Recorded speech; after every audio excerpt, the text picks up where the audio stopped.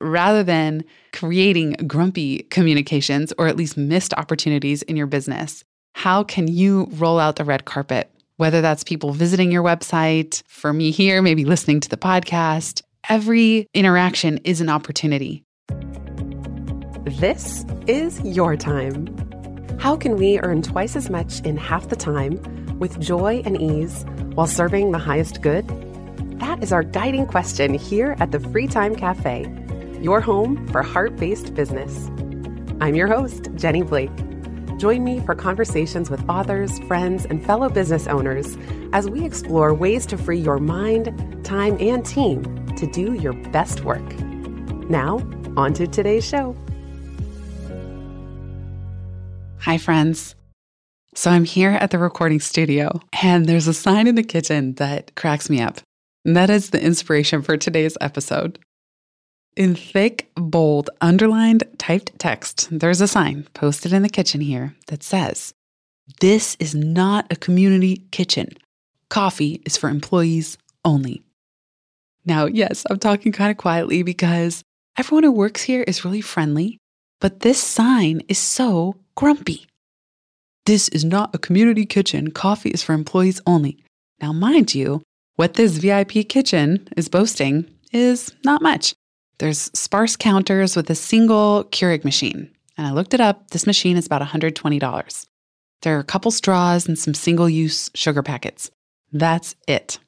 Now, couldn't you imagine them saying, "You're welcome to use this coffee machine. Please bring your own Keurig pods."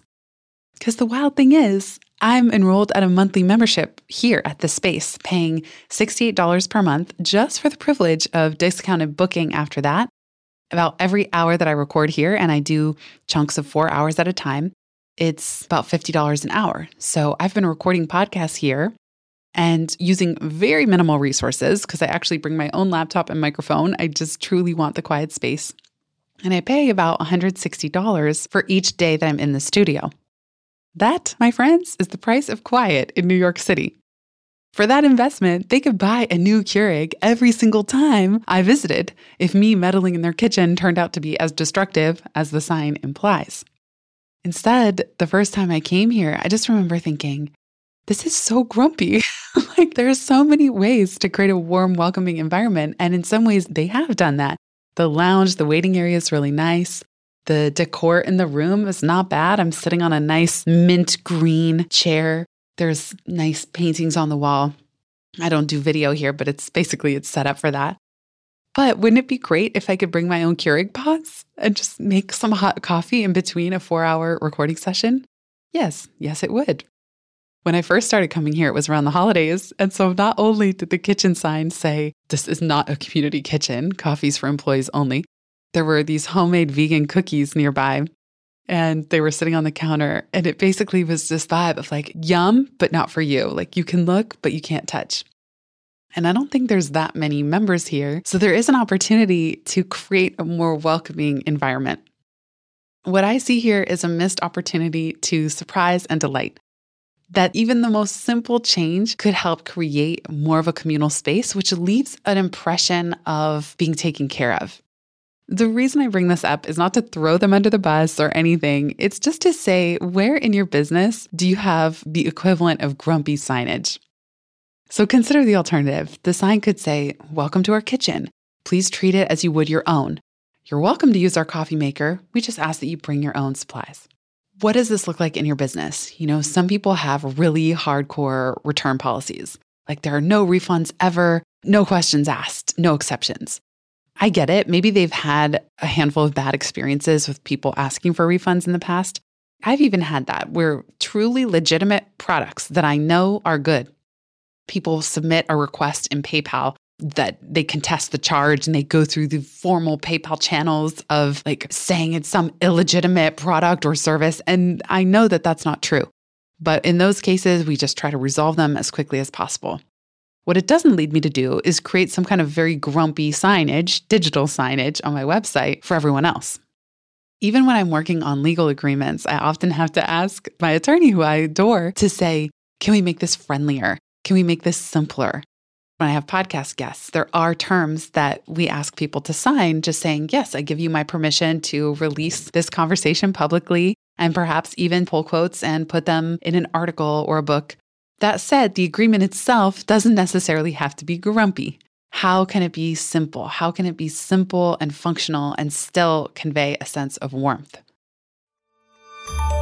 We'll be right back just after this.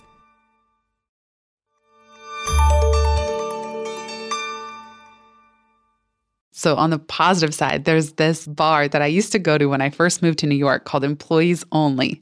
It's this glitzy speakeasy on Hudson Street in downtown New York in the heart of the West Village. And I just love the name. So the name is Employees Only, but it's kind of a play on this whole vibe. The description on their website says, opened in 2004 by 5 industry friends, the restaurant and bar is driven by an innate inclination for hospitality and a core tenet that one can enjoy flawlessly executed cocktails and delicious elevated food served in a beautiful space without pretense. Reflecting an old world vibe through its Art Deco accents like overhead luggage racks and backlit paintings, Employees Only is curiously tucked behind a fortune teller's lair. Upon arrival past this mysterious foyer, guests revel around a sensual curving bar and throughout an alluring back dining room. Ooh, I just love this description. And I love the idea that I would guess you could call it a speakeasy, although it's not nearly as secretive as some speakeasies in New York where you have to go into a phone booth in a hot dog store, or you have to know that this one metal door is going to lead to this epic cocktail bar down below, or where Michael and I had our celebration the day after we got married at City Hall. It was this art gallery on the Lower East Side, and it looks purely like an art gallery, but there's just a door at the back. And if you go through the door at the back, there's a whole bar behind it. So here's my question. How can you create an employees-only vibe? And I mean that like the bar. So taking this play on words that rather than creating grumpy communications or at least missed opportunities in your business, how can you roll out the red carpet? Whether that's people visiting your website, for me here, maybe listening to the podcast, every interaction is an opportunity. And I myself, I have plenty of opportunity to go back through my business communications and spruce things up. I recently signed up for somebody's newsletter, Emily P. Freeman. She has a great podcast called The Next Right Thing. And I really appreciated that as a thank you for the double opt-in, there's a redirect and you end up and you see a photo of her. And it was just such a nice moment. And I thought to myself, I would have never thought to put a picture of myself with a nice, warm, welcoming message at the end of an email opt-in.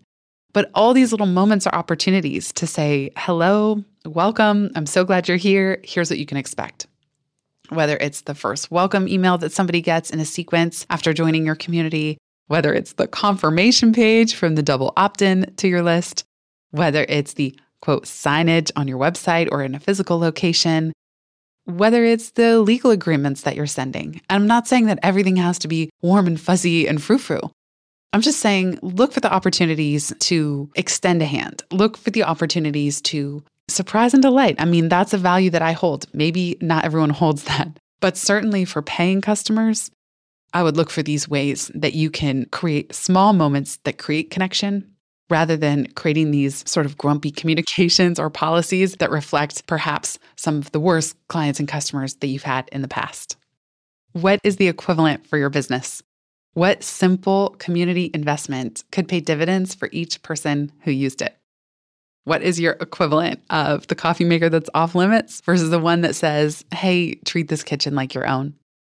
Thank you so much for being here listening, everybody. Have a beautiful rest of your day. If you've listened this far, you get a gold star. Thank you. Word of mouth is the most joyful way we can grow this show, and it helps us land interviews with the luminaries and insightful guests that you would most love to hear from. Please send this episode to a friend who might find it helpful. And for show notes and related links from this episode, visit itsfreetime.com. While you're there, make sure you're subscribed to the Time Well Spent newsletter. You'll get instant access to my tech toolkit, a continually updated list of all the software I use, along with the total monthly spend to run my business, where no one works full-time, even me. Visit itsfreetime.com/join. Remember, you are running the show. It's time for radical reimagining, and everything is up for grabs. Let it be easy, let it be fun, and build with love.